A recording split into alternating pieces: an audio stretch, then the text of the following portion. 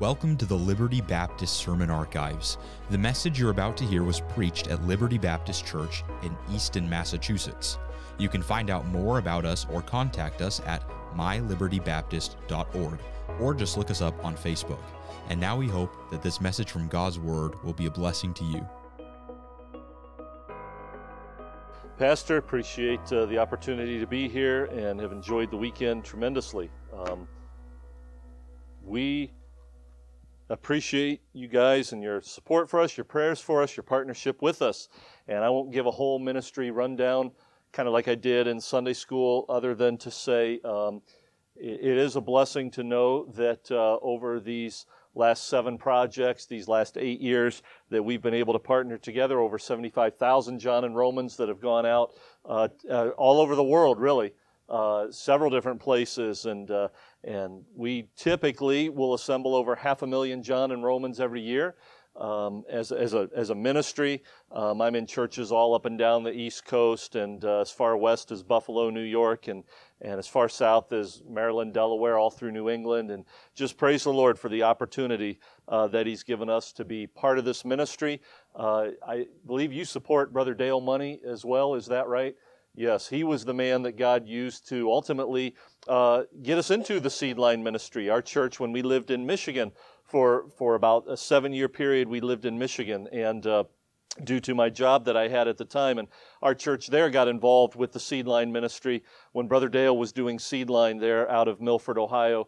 And he would come up during our missions conference, and after doing that about 4 years in a row, we went forward, surrendered to what the Lord would have us do, and less than a year later, he opened the door to come to upstate New York. And having been born and raised in Ohio, and my wife from Ohio as well, and then living in Michigan, we'd been in the Midwest our whole lives, and never would have dreamt that the Lord would have brought us to the East Coast, upstate New York and the Northeast to work with Seedline. But I'm so glad that the Lord did that, and we just rejoice in the last 16 and a half years now of all that the Lord has allowed us to do and all the folks that He's allowed us to meet through all these years at all these churches. And so appreciate that so much. All right, 1 Samuel chapter 14 this morning. That's where we're going to be. 1 Samuel 14, we're going to read some verses here out of our text here this morning. And then we will ask the Lord's blessing upon the message. But let's start in 1 Samuel chapter 14, and we will begin in verse 1. The Bible says, "Now it came to pass upon a day that Jonathan, the son of Saul, said unto the young man that bare his armor, Come, let us go over to the Philistines' garrison that is on the other side. But he told not his father. And Saul tarried in the uttermost part of Gibeah, under a pomegranate tree, which is in Migron, and the people that were with him were about 600 men. Down in verse 6 it says, And Jonathan said to the young man that bare his armor, Come and let us go over unto the garrison of these uncircumcised. It may be that the Lord will work for us, for there is no restraint to the Lord to save by many or by few. And his armor-bearer said unto him, Do all that is in thine heart. Turn thee, behold, I am with thee according to thy heart. Then said Jonathan, Behold, we will pass over unto these men, and we will discover ourselves unto them. If they say thus unto us, Tarry until we come to you, then we will stand still in our place, and will not go up unto them. But if they say thus, Come up unto us, then we will go up. For the Lord hath delivered them into our hand, and this shall be a sign unto us. And both of them discovered themselves unto the garrison of the Philistines. And the Philistines said, Behold, the Hebrews come forth out of the holes where they had hid themselves. And the men of the garrison answered Jonathan and his armor-bearer, and said, Come up to us, and we will show you a thing. And Jonathan said unto his armor-bearer, Come up after me, for the Lord hath delivered them into the hand of Israel. And Jonathan climbed up upon his hands and upon his feet, and his armor-bearer after him, and they fell before Jonathan, and his armor-bearer slew after him. And that first slaughter which Jonathan and his armor-bearer made was about 20 men, within, as it were, an half acre of land which a yoke of oxen might plow. And there was trembling in the host, in the field and among all the people, the garrison and the spoilers. They also trembled, and the earth quaked, so it was a very great trembling. And the watchmen of Saul in Gibeah of Benjamin looked, and behold, the multitude melted away, and they went on beating down one another. Down in verse 20 it says, And Saul and all the people that were with him assembled themselves, and they came to the battle. And behold, every man's sword was against his fellow, and there was a very great discomfiture. Moreover, the Hebrews that were with the Philistines before that time, which went up with them into the camp from the country round about, even they also turned to be with the Israelites that were with Saul and Jonathan.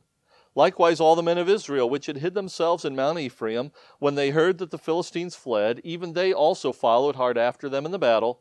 So the Lord saved Israel that day, and the battle passed over unto Bethaven. Let's pray. Father, we love you this morning. We thank you for your word. I pray now that as we look into your word this morning, that you'd speak to us. I pray that you'd bless the reading and the preaching of your word. We thank you for it. Thank you that we have it. Thank you that we can read it, understand it, help us to be diligent students of it. And Lord, we know that without your word, we would be lost without hope, but because you gave your word and because you sent your Son to die on the cross for us, and because this word is the testimony and the record of that, we're just so thankful that we can have a relationship with you. I pray here this morning that you just meet here in the midst of us as we have gathered together around your word. And we, again, just thank you for it. We thank you for our Savior. I pray that Christ would be magnified in all that's said and done and exalted in all things. And Lord, again, we love you. Thank you for this day. In Jesus' name, amen. Here in 1 Samuel 14, we have the account of this battle that is fought here between the Israelites and the Philistines. And as we read through those verses, the first thing that kind of jumps out that I want you to notice is there's a lot of Israelites that are gathered together. There's a lot of Israelites that ultimately join into the battle and fight by the time we get down to the end of that passage. But initially, it was only Jonathan and his armor bearer that had begun things, that had started things up, if you will. And the picture that I see here is this. You can identify kind of, if you will, 4 different groups, if you will, here in this passage. And though this is the historical account of this battle that the children of Israel fought, I think we can also see types of Christians or believers represented here. You'll notice that as we began the passage, we have Saul and the 600 with him, and it says he tarried in the uttermost part of Gibeah. And if you study that word tarried, oftentimes in the scriptures that's seen in a negative light. Tarrying, basically it's this, that Saul is there. There's an army of Philistines arrayed against him. There's a battle to be fought, but yet he's just there doing nothing. The Bible says that he tarries there in the uttermost. So the first group would be those that are just kind of there and they're doing nothing. And that would be representative of Saul and those 600 that were with him. As we read on further, we saw a couple more groups. It says in verse 21, the Hebrews that were with the Philistines, that they turned about, or they in the country round about, they turned to be with the Israelites. So some of the Israelites were off living with the Philistines. That would picture the second group. The first group of Christians is a type who are just kind of there doing nothing. But the second group would be those that are off in the world. They're with the Philistines. The Philistines are a picture of the world.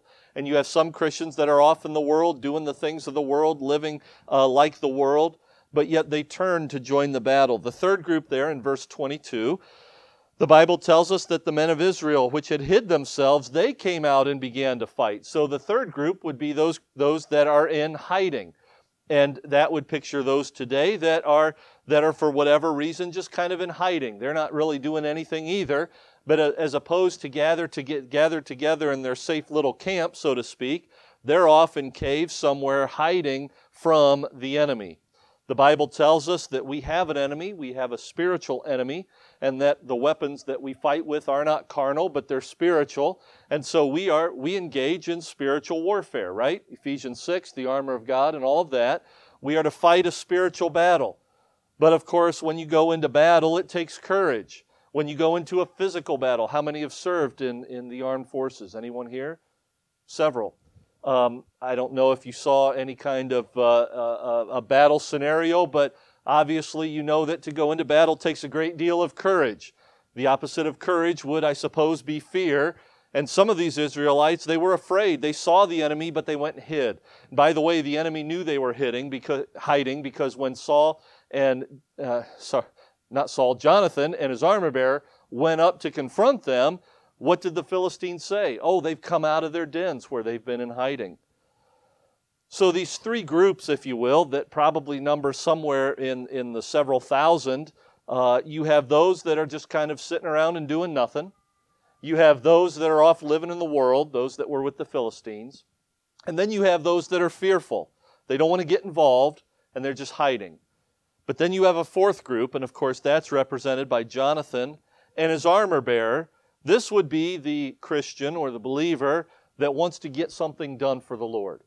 That basically says, look, there is a battle to fight, and so there is an enemy to engage with, and so we are going to go and we are going to fight for the Lord. We are going to do this, and so they do, and the Lord gives them that sign. This wasn't an unwise decision. This wasn't Jonathan just blindly charging ahead, but he says to his armor bearer, we'll let them know we're coming, and if they say, hold on, we'll come down, then we know that the Lord's not in it. But if they say, come on up, if they invite us on up, we know that the Lord is in this. So as far as Jonathan is concerned, he's heard from the Lord. He knows that the Lord is in what they're doing, and so they're going to go and they're going to get something done for the Lord. And so they do. They go and they begin the battle, and 20 men, it says that first slaughter was about 20 men. And then, of course, there's trembling, there's the earthquake, and they begin to turn and fight and all these things. And what's interesting is the other three groups, they all eventually get involved. Once Jonathan and his armor bearer stirred some things up, those that were with Saul tarrying in the uttermost, they joined the battle. Those that were off living with the Philistines, the Bible says they turned and joined the battle. So they turned from the Philistines and they joined with Saul and the Israelites. And then those that were in hiding came out and joined as well. And of course, the Lord then in verse 23 saved Israel that day, and the battle passed over unto Bethaven. And it brings up the question, what made the difference in the life of Jonathan? I mean, is there anything in this chapter, in this account, that sets Jonathan apart from everybody else on that day? And what's interesting is if you continue to read, you'll see that. And this really is the heart of the message, what we're going to look at here next, starting in verse 24. The Bible says, and the men of Israel were distressed that day, for Saul had adjured the people, saying, cursed be the man that eateth any food until evening, that I may be avenged on mine enemies. So none of the people tasted any food. And all they of the land came to a wood, and there was honey upon the ground. And when the people were come into the wood, behold, the honey dropped, but no man put his hand to his mouth, for the people feared the oath. But Jonathan heard not when his father charged the people with the oath. Wherefore he put forth the end of the rod that was in his hand, and dipped it in an honeycomb, and put his hand to his mouth, and his eyes were enlightened. And I want you to notice that phrase, his eyes were enlightened. Jonathan tasted of the honey that came from the honeycomb, and the Bible tells us that his eyes were enlightened on that day as they were fighting that battle. Hold your finger here and turn over to Psalm 19. Psalm 19. And I want you to see this picture that the Bible gives us. Psalm 19, starting in verse 7. The Bible says, the law of the Lord is perfect, converting the soul. The testimony of the Lord is sure, making wise the simple. The statutes of the Lord are right, rejoicing the heart. The commandment of the Lord is pure, enlightening the eyes. Notice that phrase there? Enlightening the eyes. The fear of the Lord is clean, enduring forever. The judgments of the Lord are true and righteous altogether. More to be desired are they than gold, yea, than much fine gold, sweeter also than, notice this, honey and the honeycomb. So here in Psalm 19, what have we just read about in these 4 verses? The Word of God, right? The law of the Lord, the testimony of the Lord, the statutes of the Lord, the commandment of the Lord, the fear of the Lord, the judgments of the Lord. If you ever go to Psalm 119 and just read through all 176 of those verses, 174 of them make a direct reference to the Word of God. And you'll find those words over and over and over. Law, commandments, statutes, judgments, testimonies, and so on. All speaking of the Word of God. What does the Word of God do? Well, according to verse 7, first of all, it converts the soul. That's where it starts, right? When a person gets saved and they accept Christ as Savior, The Word of God is that incorruptible seed by which we are what? Born again. So the Word of God, it converts the soul, but it makes wise the simple. It rejoices the heart. It enlightens the eyes. It enlightens the eyes. It is clean, enduring forever, and it's true and righteous altogether. And then it gives a couple more comparisons. More to be desired are they, and what is the they in verse 10? Well, the statutes, the laws, the judgments, the testimonies, the commandments, the words of God. More to be desired are the words of God than gold, yea, than much fine gold. What's the Bible telling us? These words are more valuable than gold, than silver, than money. Also, sweeter than honey and the honeycomb. The Bible is likened to honey and honeycomb, and sweeter than honey and the honeycomb. What did Jonathan do in 1 Samuel 14? It says he dipped his rod in the honeycomb, and he brought out some honey. And what happened when he did that? His eyes were enlightened. His eyes were enlightened.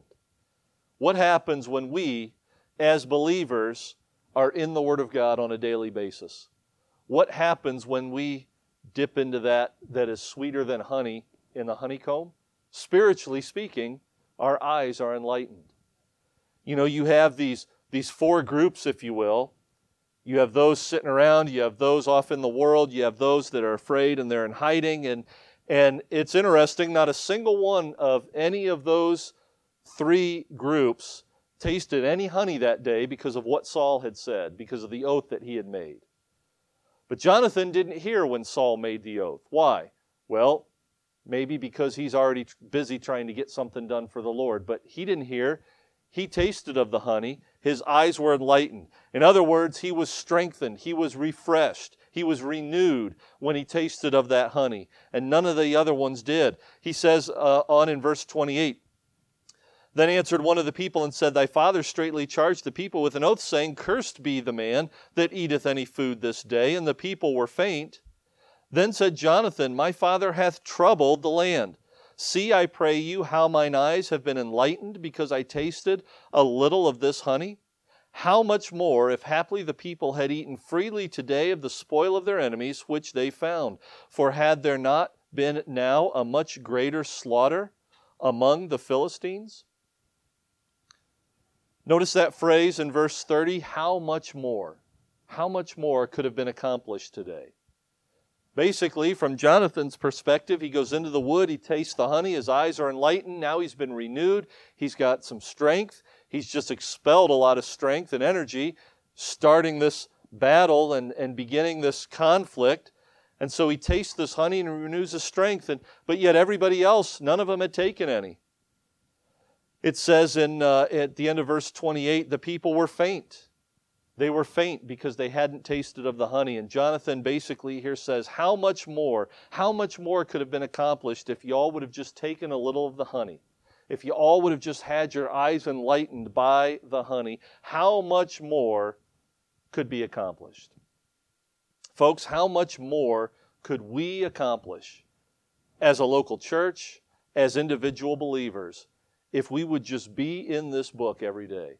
Because the parallel is very simply this. As necessary as our physical food is for our physical health and well-being, so much more our spiritual food for our spiritual health and well-being. Job 23:12, Job says, I have esteemed the words of his mouth more than my necessary food. Jesus said to the devil in Matthew chapter 4, quoting from Deuteronomy chapter 8, Man shall not live by bread alone, but by what? Every word that proceedeth out of the mouth of God. So, we like to eat. Some of us really like to eat. We eat several times a day. We eat a variety of different things. And we do it because if we don't, we'll get weak, we'll get sickly, we'll lose our health. But yet we also take pleasure, normally, usually, I suppose, in what we eat. We eat to survive, but it's also enjoyable. And it's necessary. How much more? You know, if you were to be honest, how many of you would say, I absolutely despise eating anything at any time? I mean, I know I have to. I know I have to eat, but I absolutely cannot stand it. I mean, I don't know. Maybe there's somebody out there that would have that mindset. But I think it's fair to say that most of us, we enjoy a good meal, right? And yet, do we approach this book as if, I don't have time for this? I mean, I'll read this morning, I guess, because I know I have to. I know spiritually it's what I need. But no, that ought not be how we approach. We ought, if we enjoy eating our physical food because it tastes good, these words are sweeter than honey in the honeycomb. Spiritually speaking, this ought to be as sweet, if not sweeter to us, than whatever it is you're going to have for lunch today. This is our spiritual food. It's our spiritual nourishment. And the picture here in 1 Samuel 14 is it's what set Jonathan apart. It's what made the difference for him as opposed to everybody else. He tasted of that honey. His eyes were enlightened. And how much more could have been accomplished? How much more could we, as individual believers or as local New Testament churches, accomplish for the cause of Christ if we would just be in this book on a daily basis, all the time? Notice I said at the end of verse 28, I read there, and the people were faint. They did, even those that were doing nothing, those that were living in the world, those that were off hiding, you could say, well, they got right and they joined the battle. But yet, they were faint. And it says in verse 31, and they smote the Philistines that day from Michmash to Ajalon, and the people were very faint. So we're going to see a progression here also that takes place. They join in with the battle. Jonathan takes the honey. His eyes are enlightened, but nobody else tastes it. They keep fighting. The Bible says they were faint. Jonathan makes his statement. How much more could have been accomplished? But they press on. The Bible says then that they became very faint. So there's a downward progression, if you will, a downward trajectory as far as their energy, their sustenance, if you will. Verse 32 then says this, and the people flew upon the spoil, and took sheep and oxen and calves, and slew them on the ground, and the people did eat them with the blood. Do you see what it ultimately deteriorated all the way to? They went from faint to very faint to basically kill and eat and don't even bother to cook it. In essence is what happens here. They took sheep, oxen, calves, slew them on the ground, and the people did eat them with the blood. In other words, they didn't even bother to light a fire. They didn't even bother to cook anything. They just cut them open and they dug in. And I know that's gross and I know that's disgusting, but you know what? Sin is gross and disgusting, is it not? And what happens when we neglect what is sweeter than honey in the honeycomb? What happens when we refuse to go to the Word of God on a regular basis and have our eyes enlightened by the Word of God on a regular basis? What happens to us spiritually? We get faint, do we not? And if we continue on, we get very faint. And then ultimately, if we're not careful, we're going to find ourselves in something that maybe 24 hours, 48 hours prior to that moment, we would have thought, I would never do that. I mean, do you ever think of those quote-unquote big sins and think to yourself, I would never do that? I guarantee you, if you ask these guys the night before as they're sitting there around camp, there with Saul and the pomegranate tree, if you would have asked them, do you think tomorrow night by this time that you'll just, grab a sheet, cut it open, dig in? They would have said, no, absolutely not. Don't you know that's forbidden by the law? I mean, it's not just forbidden by the law. This goes all the way back to Genesis when Noah and his sons and their wives came off the ark. In Genesis chapter 9, God says to them, Genesis 9, 3 and 4, every moving thing that liveth shall be meat for you, even as the green herb have I given you all things, but flesh with the life thereof, which is the blood thereof, shall ye not eat. They were not to eat the blood. Of course, that's given in the law in Leviticus chapter 17, verses 13 and 14. God gives very detailed admonitions as to not to eat the blood. They are to pour out the blood, and they are not to eat it. Leviticus chapter 17, 13, and 14. Also Leviticus 19, verse 26. Ye shall not eat anything with the blood. You'll even remember the controversy in Acts chapter 15 when after the death, burial, and resurrection of Christ, some were going around and teaching that you couldn't be saved unless you were circumcised. And this big controversy came up, and so they sent these questions to the apostles and James presiding there in Jerusalem. And basically they wrote back and they told, they only listed a couple of things that the believers were to abstain from. They were to abstain from fornication. They were to abstain from things that were strangled, and basically don't eat anything with the blood. Circumcision, the outward act of circumcision, had nothing to do with whether or not a person could be saved or was saved there in that New Testament time. And so the point is this, that this isn't just Jewish law. This goes before the law with Noah. This is after the law, after the death, burial, and resurrection of Christ in the book of Acts. They were not to eat with the blood, and yet they did. And again, the picture is this. It's gross, it's disgusting, and yet it's something that they engaged in. Why? Because their eyes weren't enlightened.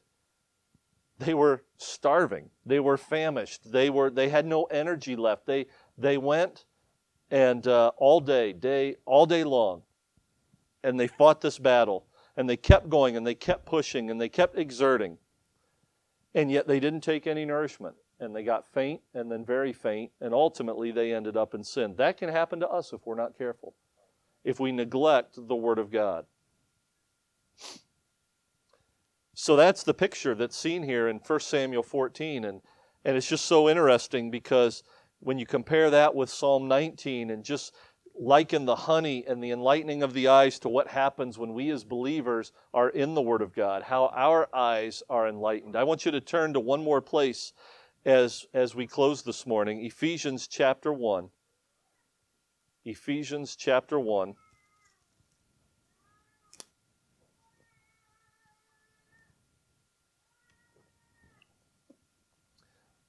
As I study the Word of God, I like to study words, I like to study phrases, and then compare Scripture with Scripture by using those words and phrases the way they're used in Scripture. And we certainly see that here in these passages that we've looked at in 1 Samuel and Psalm 19. But I want you to notice here in Ephesians chapter 1, of course, Paul, he is writing to believers in the church, right? So that's the audience, that's the recipient of this particular epistle was sent to the church at Ephesus, the church comprised of born-again believers. He says in verse 9, having made known unto us the mystery of his will, according to his good pleasure, which he hath purposed in himself, that in the dispensation of the fullness of times he might gather together in one all things in Christ, both which are in heaven and which are on earth, even in him, in whom also we have obtained an inheritance, being predestinated according to the purpose of him, who worketh all things after the counsel of his own will, that we should be to the praise of his glory, who first trusted in Christ. So I want you to notice that he's writing to believers. He's talking about things that have happened, past tense. He's talking about things that are predestined to happen, future tense. But because they are predestined to happen, it's as if they've already happened. In other words, those who first trusted in Christ are predestined to be conformed to the image of his Son. If you're saved, you are predestined to be glorified and one day receive a body like his body. I mean, it's a guarantee. It's going to happen. Verse 13 goes on and says, in whom also ye trusted, past tense, after that ye heard the word of truth. The Bible tells us that faith cometh by hearing, and hearing by the word of God. The word of God is the incorruptible seed by which we are born again, that liveth and abideth forever. So again, in whom also ye trusted, past tense, after that ye heard the word of truth, the gospel of your salvation, in whom also, after that ye believed, past tense, ye were sealed with that Holy Spirit of promise, past tense. They're not being sealed. They don't have to go for some special sealing of the Holy Spirit. They've already been sealed. When were they sealed? When they first trusted Christ, when they believed after responding to the gospel. Verse 14, which is the earnest of our inheritance, until the redemption of the purchased possession, unto the praise of His glory. So they are indwelt by the Spirit, they are sealed by the Spirit. It's like a down payment, if you will, upon that which is promised, the inheritance, the redemption. Speaking of the ultimate redemption of not just the spirit being born again, but the redemption of the body, when this corruptible body is changed into incorruptible in a moment, in the twinkling of an eye. So he says all of that, and he's writing to believers. And much of what he speaks of in those verses that we just read are past tense. These are things that have happened. They've trusted in Christ. They've been sealed. They've responded to the gospel. Wherefore I also, verse 15, after I heard of your faith in the Lord Jesus and love unto all the saints, cease not to give thanks for you, making mention of you in my prayers, that the God of our Lord Jesus Christ, the Father of heaven, may give unto you the spirit of wisdom and revelation in the knowledge of Him. So this is what Paul is praying for, that they might receive the spirit of wisdom and the knowledge, a revelation in the knowledge of Him. And look at verse 18. The eyes of your understanding being enlightened, that ye may know what is the hope of His calling, and what the riches of the glory of His inheritance in the saints. What is Paul here praying to happen to these people? Is he praying for their salvation? No, we've already established the fact that they're saved, right? They first trusted in Christ, they're sealed by the Holy Spirit. But he's praying that they will be given by the Lord the spirit of wisdom, the revelation and the knowledge of Him, that they may know the hope of His calling, the eyes of their understanding being enlightened. When you compare that to 1 John 5, verse 13, these things have I written unto you that believe on the name of the Son of God. Again, is he writing to unbelievers? No, he's writing to believers. That ye may know that ye have eternal life, and that ye may believe on the name of the Son of God. These things are written for that purpose. And they're written for us as believers, right? Why? So our eyes would be enlightened. It's very important that I want you to notice in verse 18, he doesn't say the eyes of your understanding being opened, because their eyes have already been opened. Their eyes were opened the moment that they trusted in Christ, which had happened before for many of them. For really all of them that he's specifically writing to. These are saved individuals. Their eyes have been opened. They once were blind, but now they see. They were blinded by the god of this world, but now they've received sight. They were lost in darkness, but now they are in His light. Now they can see. Their eyes have been opened. But Paul's request is for something to happen to them, for something to be given to them, present tense, future tense, kind of an ongoing tense, if you will, that they would be given the spirit of wisdom, revelation, and the knowledge of Him, so that the eyes of their understanding being enlightened, kind of an ongoing thing. The picture is this. How many times must our eyes be spiritually opened? One time. One time. Once your eyes are opened spiritually, they are opened. But how often do we need to have our eyes enlightened? All the time, right? Every day. I've said this before, and I'll probably say it again. I know it sounds cliche. I grew up in a Christian home, went to a Christian school. I've heard all my life that we're to read our Bible every day.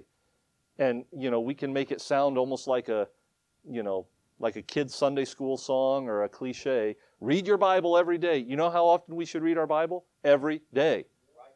Right? Read your Bible every day. Be in the Word of God. Why? So our eyes can be opened? Well, no, if you're here this morning and you're saved, your eyes are open. Your eyes have been opened to the truth of the Word of God. But we need continual enlightenment from the Word of God. We need to have our eyes enlightened by the Word of God on a regular basis. Why? Well, as we saw in 1 Samuel 14, those that did not have their eyes enlightened, they got faint. But they pressed on. Praise the Lord. Let's keep going. Keep swinging that sword. Keep fighting that battle. They got very faint. No, can't quit now. Come too far to turn back. Just keep pressing, keep pressing, keep pressing. All of a sudden, now they're starving. They feel like they're going to fall over dead. It's like Esau. Give me a bowl of soup before I literally die. Of course, he wasn't going to literally die, but you know, when you're starving, boy, you just feel like, do anything for something to eat. Whether you feel like you're starving or literally starving, the response oftentimes is the same, right? It's the same thing spiritually.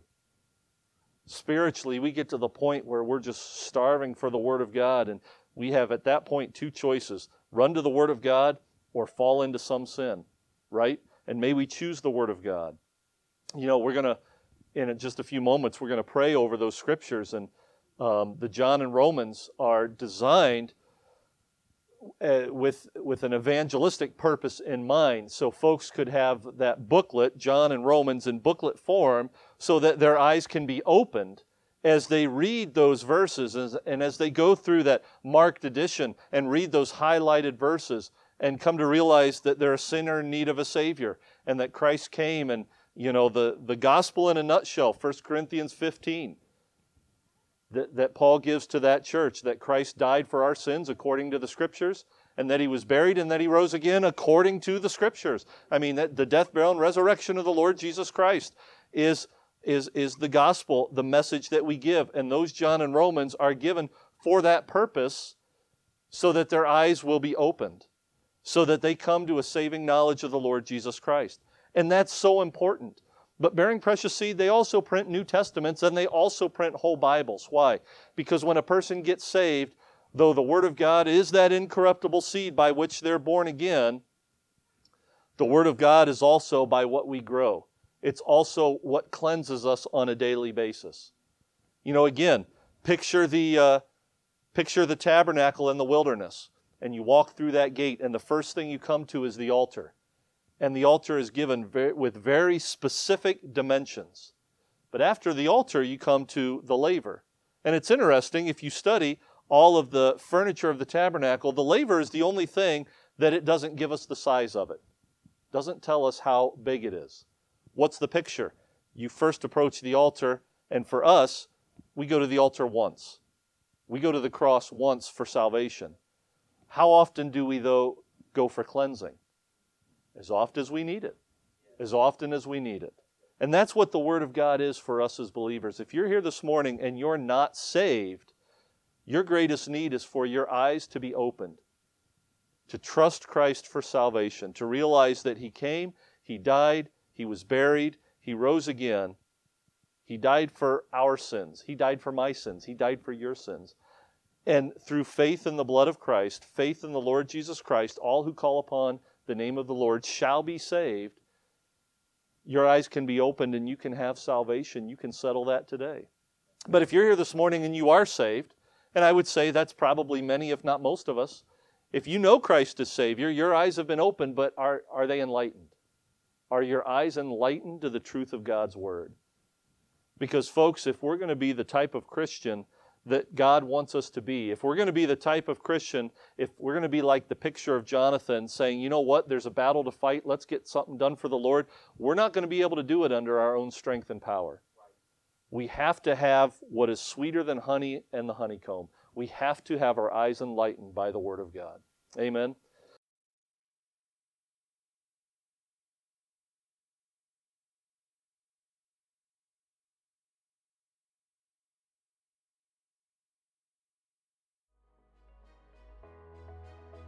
Thank you for listening to this sermon from the pulpit of Liberty Baptist Church. If this message was a blessing to you, or if there's any way we can serve you, please let us know by contacting us at info@mylibertybaptist.org, or you can visit us this Sunday at 800 Washington Street in Easton, Massachusetts. May the Lord bless you as you grow in His Word.